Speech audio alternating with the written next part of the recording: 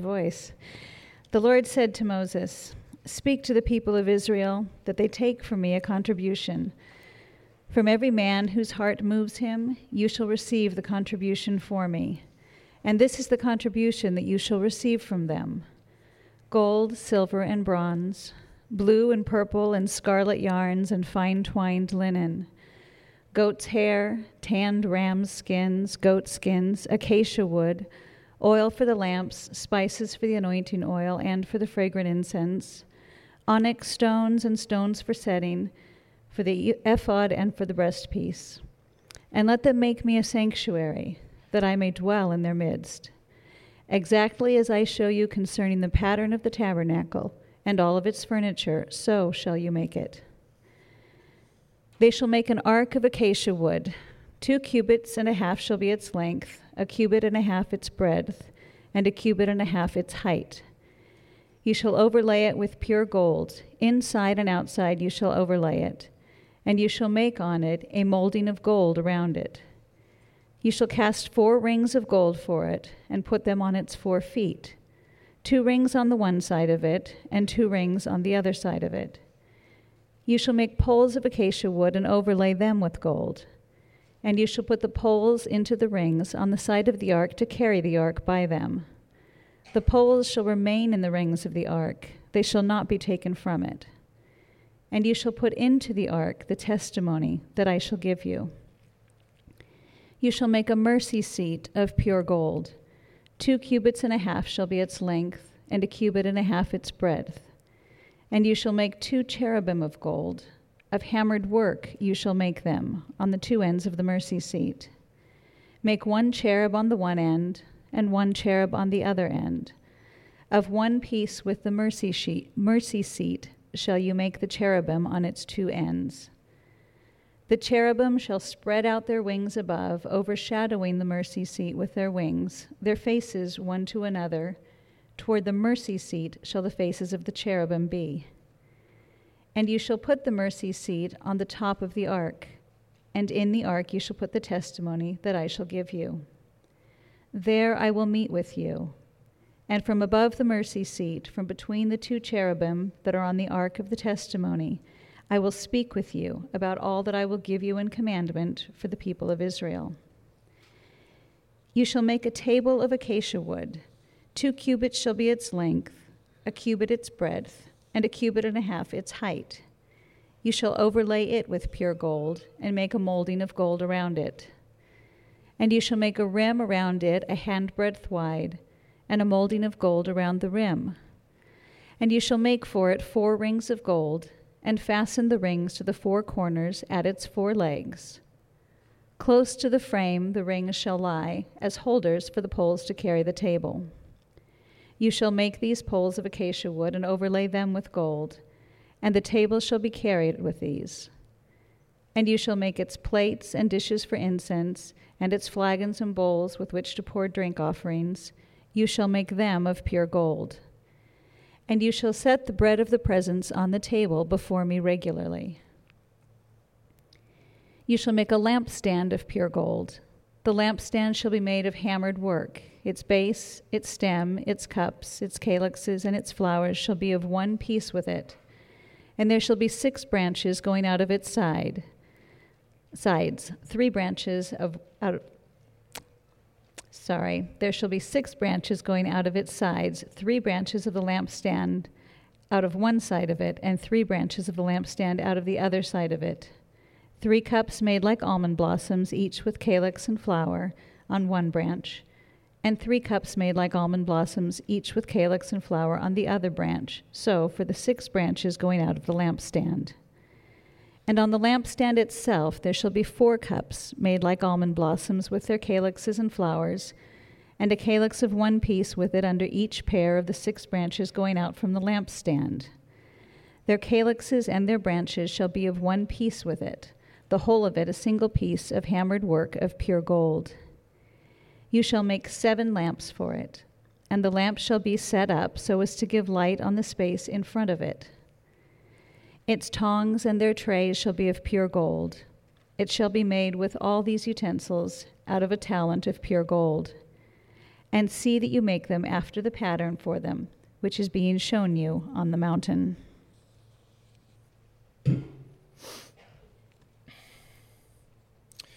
So if you arrived late, you didn't hear that Jacob is sick today. I got the text at 9:30 last night that he was under the weather, so you get me this morning. So just a couple praises. Praise God that we have a pastor that prepares so well. Jacob, if you don't know, writes out his entire sermon word for word every week ahead of time, and so to have somebody stand in like this is, not that big of a deal because he prepares so well. So praise the Lord. And then most of all, just praise the Lord for his word. We know that it is powerful. We desire here at Loudon Valley to be faithful to that word.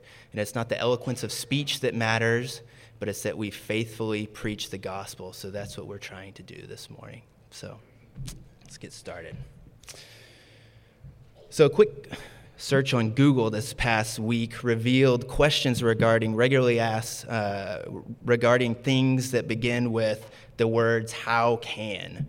Perhaps you've asked some of these things as well. How can I become famous? How can I keep from singing? I don't understand that, keep from singing. How can you mend a broken heart? How can I watch A Star is Born? Well, you can go pay for it. How can I buy lift stock? How can Congress override a veto? So all good questions. Well, regardless of whether these questions are yours this morning, we all ask questions that begin with how, don't we?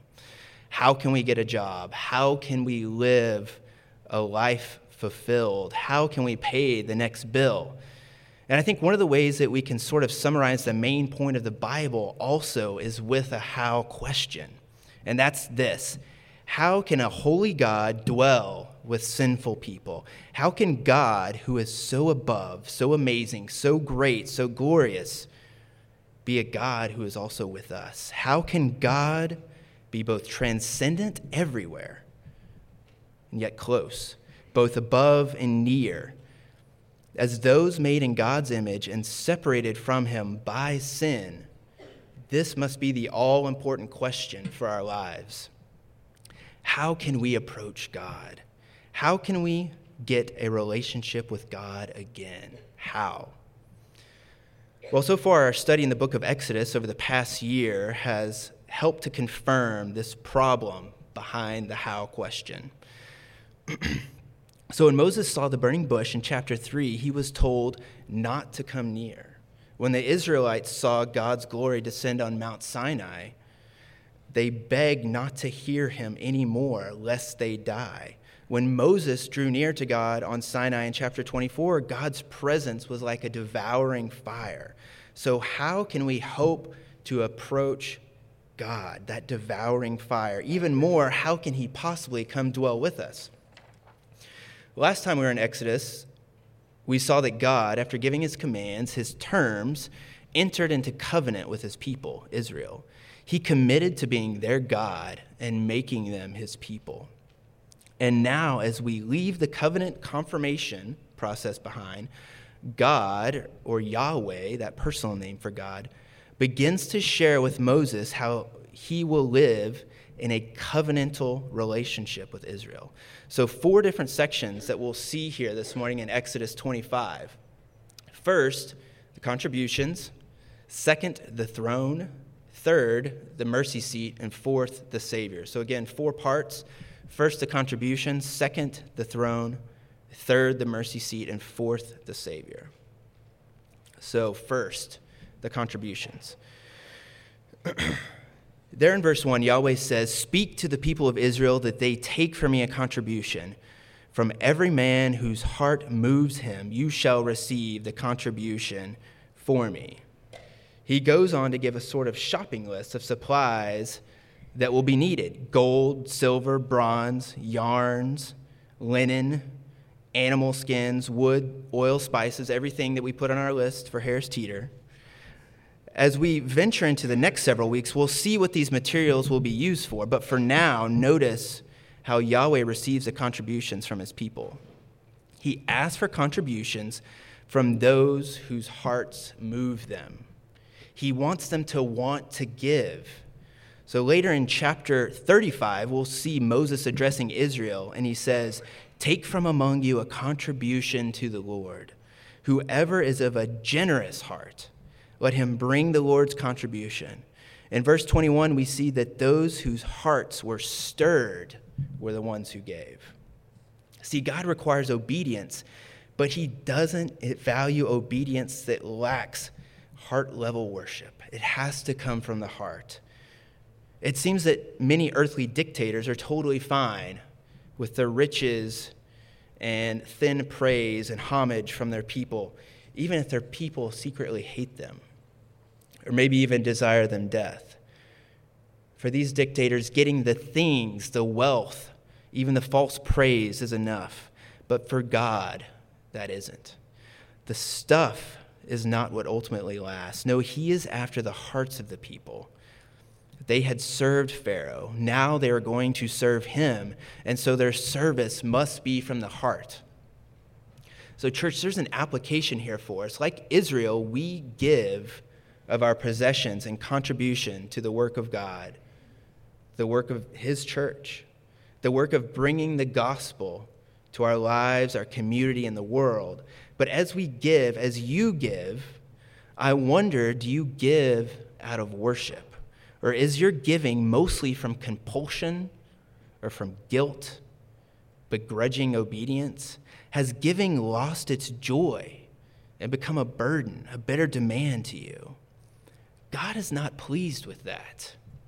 He loves you, and you have experienced his love. So your giving, while sacrificial and at times painful, must be out of thanksgiving for the generous gift he has given us in his Son. So are you generous with his church? Is your heart joyful in giving to the work of God as you see in his bountiful mercy to you? Do you consider your regular giving to Loudon Valley as being for his praise above all else? Like Israel, our giving is an act of worship. We must not consider it to be the sort of financial, less spiritual aspect of our life here as a church. No, we must remember it is worship, and it must come from our hearts and be a joyful expression of giving ourselves to God, who has given himself to us.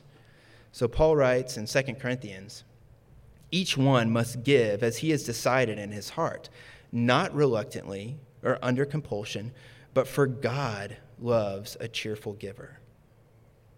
So, and I know for me in particular, it's just on auto withdrawal sometimes. You don't even think about it. So it's not that I see it as a burden necessarily, but it's just something I don't even take into account anymore because in my life I can just automate it. And I think that's something we have to guard against as well. And I think this cheerfulness in giving can also be dimmed by a subtle belief that our giving will earn us favor with God. But Christian, that is false. And be freed from that. So a theologian, J.B. Fesco, says it like this: "The offerings given by Israel were not repayment for their deliverance from Egypt, nor were they an effort to purchase their redemption. Their giving towards the construction of the temple was supposed to be an act of heartfelt gratitude and worship." So, church, your giving does not earn favor from God. It does not earn favor or love from our brothers and sisters. No, it's a response to the favor that God has already given us in the sacrifice of Jesus. Well, one more note on these first several verses, which is interesting, is where do you think Israel got all of this gold and silver and the rest of those possessions? Well, it may have come from numerous places, but we do know at least one place they must have received some of these supplies. From Egypt, right? We saw that a few weeks ago. Do you remember how on their way out of Egypt, God told them to ask the Egyptians for their possessions and valuables? They plundered Egypt in victory. And now those same materials are being used to worship Yahweh, the one true God. So isn't that sovereignty of God amazing? Isn't that plan delightfully ironic that Pharaoh and his people who had disrespected the people of the true God and the people of Israel are now seen to be among the indirect assistants in building the tent that will exist for the dwelling place of Yahweh. God will not be thwarted in his plan to bring glory to himself. So the next point to consider is the throne. So with the supplies in hand, what will Israel do? Well, God continues with his instructions. In verses 10 through 22, he gives the plans for what will be called the Ark of the Covenant, or the Ark of Testimony. This ark will be a rectangular box or chest, and you can see an artist's guess as to what that might have looked like in your handout, in your bulletin. The ark would have been made with wood, overlaid with gold, and have rings so those who carried it with poles would not be required to touch it. The measurements here are given in cubits.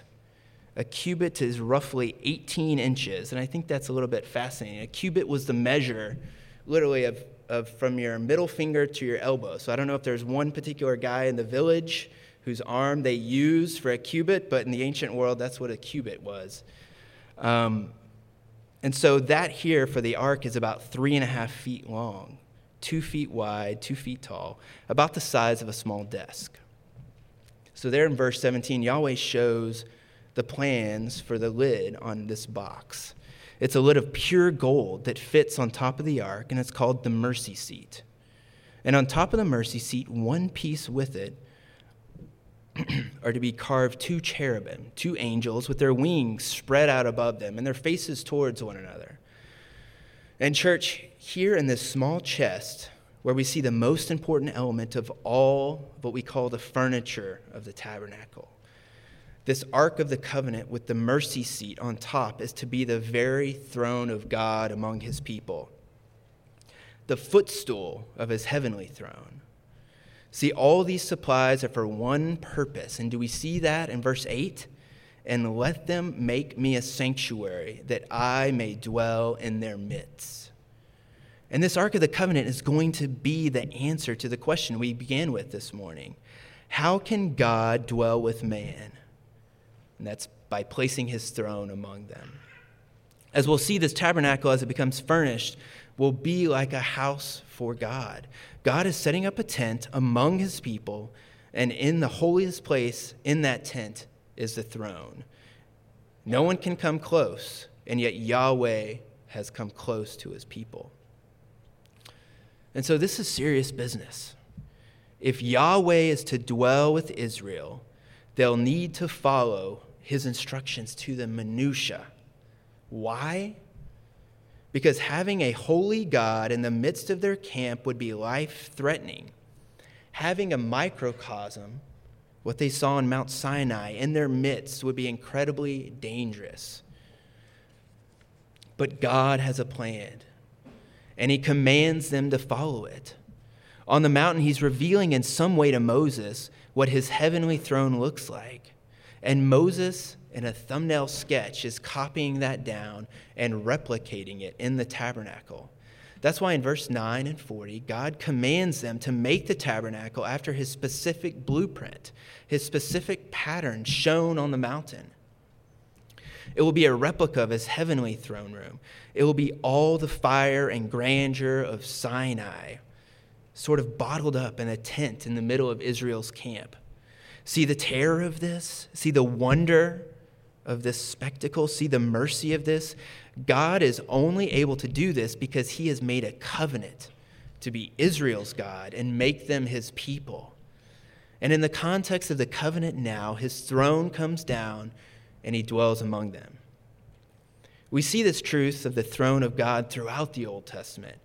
In 1 Samuel chapter 4, we read, "So the people sent to Shiloh and brought from there the ark of the covenant of the Lord of hosts, who is enthroned on the cherubim." In Psalm 99, we read, "The Lord reigns, let the people tremble. He sits enthroned upon the cherubim, let the earth quake." The Ark of the Covenant would be the place where God met with his people. And we see that in verse 22. There I will meet with you, and from above the mercy seat, from between the two cherubim that are on the ark of the testimony, I will speak with you. So one scholar calls this heaven come down. Another says this is the divine king's feet touching the earth, connecting heaven and earth. So this is glorious. This is breathtaking. I think it's hard for us to even imagine that. And what's in that chest? Well, it's the terms of the covenant, the written covenant between God and his people. God has made a way to dwell with his people. See, most every religion on earth is about making our way to God. How do I make myself right with God? But the religion of the Bible, the true religion of the true God, is not about making our way to him, but he himself making a way to come to us. And he does so by his word, by his covenant. He meets with his people based on covenant, his words of law and promise. God is not to be worshiped however we see fit. No, he does set rules. You may have heard it asked, why can't God just forgive everyone? Why does he have to make it so hard? And it's because a holy God cannot simply accept the worship of a sinful people. You and I may not see what's so hard about forgiving somebody, but we're sinful creatures, and God is perfect and just. And so for him to exercise mercy to us, it must be done his way. It must be just. It must be holy. It must be costly. There must be a consequence for our sin. There is no other way. So church, see here at the Ark of the Covenant, the meeting of God and men. See God's mercy in full Technicolor displayed. See it pop off the page. Amidst the cubits and acacia wood and poles and rings, we can lose sight of what this passage is all about. But it's really all over the place. God is binding himself in covenant to his people. He is voluntarily veiling his glory and indwelling a small tent alongside theirs in the wilderness. All because he loves them. And he is committed to going with them and being their God. What a mercy. So the third point this morning is the mercy seat, that lid on the Ark of the Covenant. So the cherubim are seated on what is the throne, or really the footstool of the heavenly throne of Yahweh. And this mercy seat is the place where he will meet with Israel. In Leviticus chapter 16, we see what would take place every year on this very seat. Yahweh tells Moses, "Tell Aaron your brother not to come at any time into the holy place inside the veil, before the mercy seat that is on the ark, so that he may not die." But the process continues. Aaron, by this time in Leviticus, is to wash and dress in specific ways, and there are to be sacrifices. And then we read, Aaron shall take a censer full of coals and fire from the altar before the Lord, and 2 handfuls of sweet incense, beaten small, and he shall bring it inside the veil, and put the incense on the fire before the Lord, that the cloud of the incense may cover the mercy seat that is over the testimony, so that he does not die. And he shall take some of the blood of the bull and sprinkle it with his finger on the front of the mercy seat on the east side. And in front of the mercy seat, he shall sprinkle some blood with his finger 7 times. He would do this for his own sins and the sins of the people. The blood of the animal would stand in for them, as on this day, once a year, what is known as the Day of Atonement. So the pure gold of the Ark of the Covenant, this gold overlaid, exquisite piece of holy furniture, would be splattered with crimson blood. This is why it's called the mercy seat. It contains the very covenant between Yahweh and his people. And yet every year, that covenant throne of God would be doused in blood, showing Israel they could not keep the covenant, but would need forgiveness through the death of another. Tim Chester says the blood would cover the penalty of the law. And church, there has been a greater sacrifice than this, greater than an animal's blood. God's own Son has left the throne room of his Father, not a replica tabernacle in a tent with the Israelites, not a fiery copy of Sinai, but the very throne room of his Father, and he has entered into our mess, taking our sin on himself. Again, this wasn't animal's blood. He shed his own blood, innocent blood. And that blood has now atoned for our sin in a way the blood of a bull could never do for Israel. The blood of God's own Son has been shed for you, for me, once and for all. It's not repeated every year. It happened once. It was final. If you're here and you're not a Christian, the Bible's clear on this. How can a holy God dwell with sinful people? That is the most important question you will ever ask. How can you be right with God in relationship with him is the question you must ask before you die and meet him. And the answer is someone else must be punished for our sin. Another must bear our guilt, and that person is Jesus. So will it be your blood shed for your sins? Or will it be the blood of Christ shared for you? If you'll trust in Jesus today, he'll forgive you. Right now, he will forgive you, and your sins will be placed on him in his sacrifice. So, church, the mercy seat is open. We just sang of that. We can approach it now with confidence. There isn't a physical temple anymore. Instead, the mercy seat is open to every single Christian through Christ, through prayer. Fellowship with God through Jesus' blood is available to all of us right now. So like we said, it was open to Aaron only once a year. Now it's open to us all the time. It's there for our refuge, for our comfort, for our need. So do you feel distant from God this morning? Well, that feeling of distance may be very real. But hear the truth of the gospel. Regardless of how you feel about God right now, the veil has been torn, and you have access to the mercy seat. Blood has been shed for you. So in your struggle, approach. Draw near to God. Cry out to him. Ask for help. Jesus has secured mercy for you, so grab a hold of it. Oh, what peace we often forfeit. Oh, what needless pain we bear, all because we do not carry everything to God in prayer. So now, the Savior. So we need to carry on and see the other two items of furniture in the tabernacle. You see, those in your handout as well, I believe there's pictures in your handout, and there in verse 23, Yahweh begins to lay out the plans for a table that will hold bread. The table is about 3 feet long, 18 inches wide, and 2 feet tall. I kind of think it's like the rolly cart Ed uses to make coffee here on Sunday mornings. I don't know if he's measuring with his forearm how many cubits that is, but this table would also have been carried with poles as a holy consecrated item. And on that table every week, Aaron and his priests would lay 12 loaves of bread, one for each of the 12 tribes. These would be the bread of the presence of God.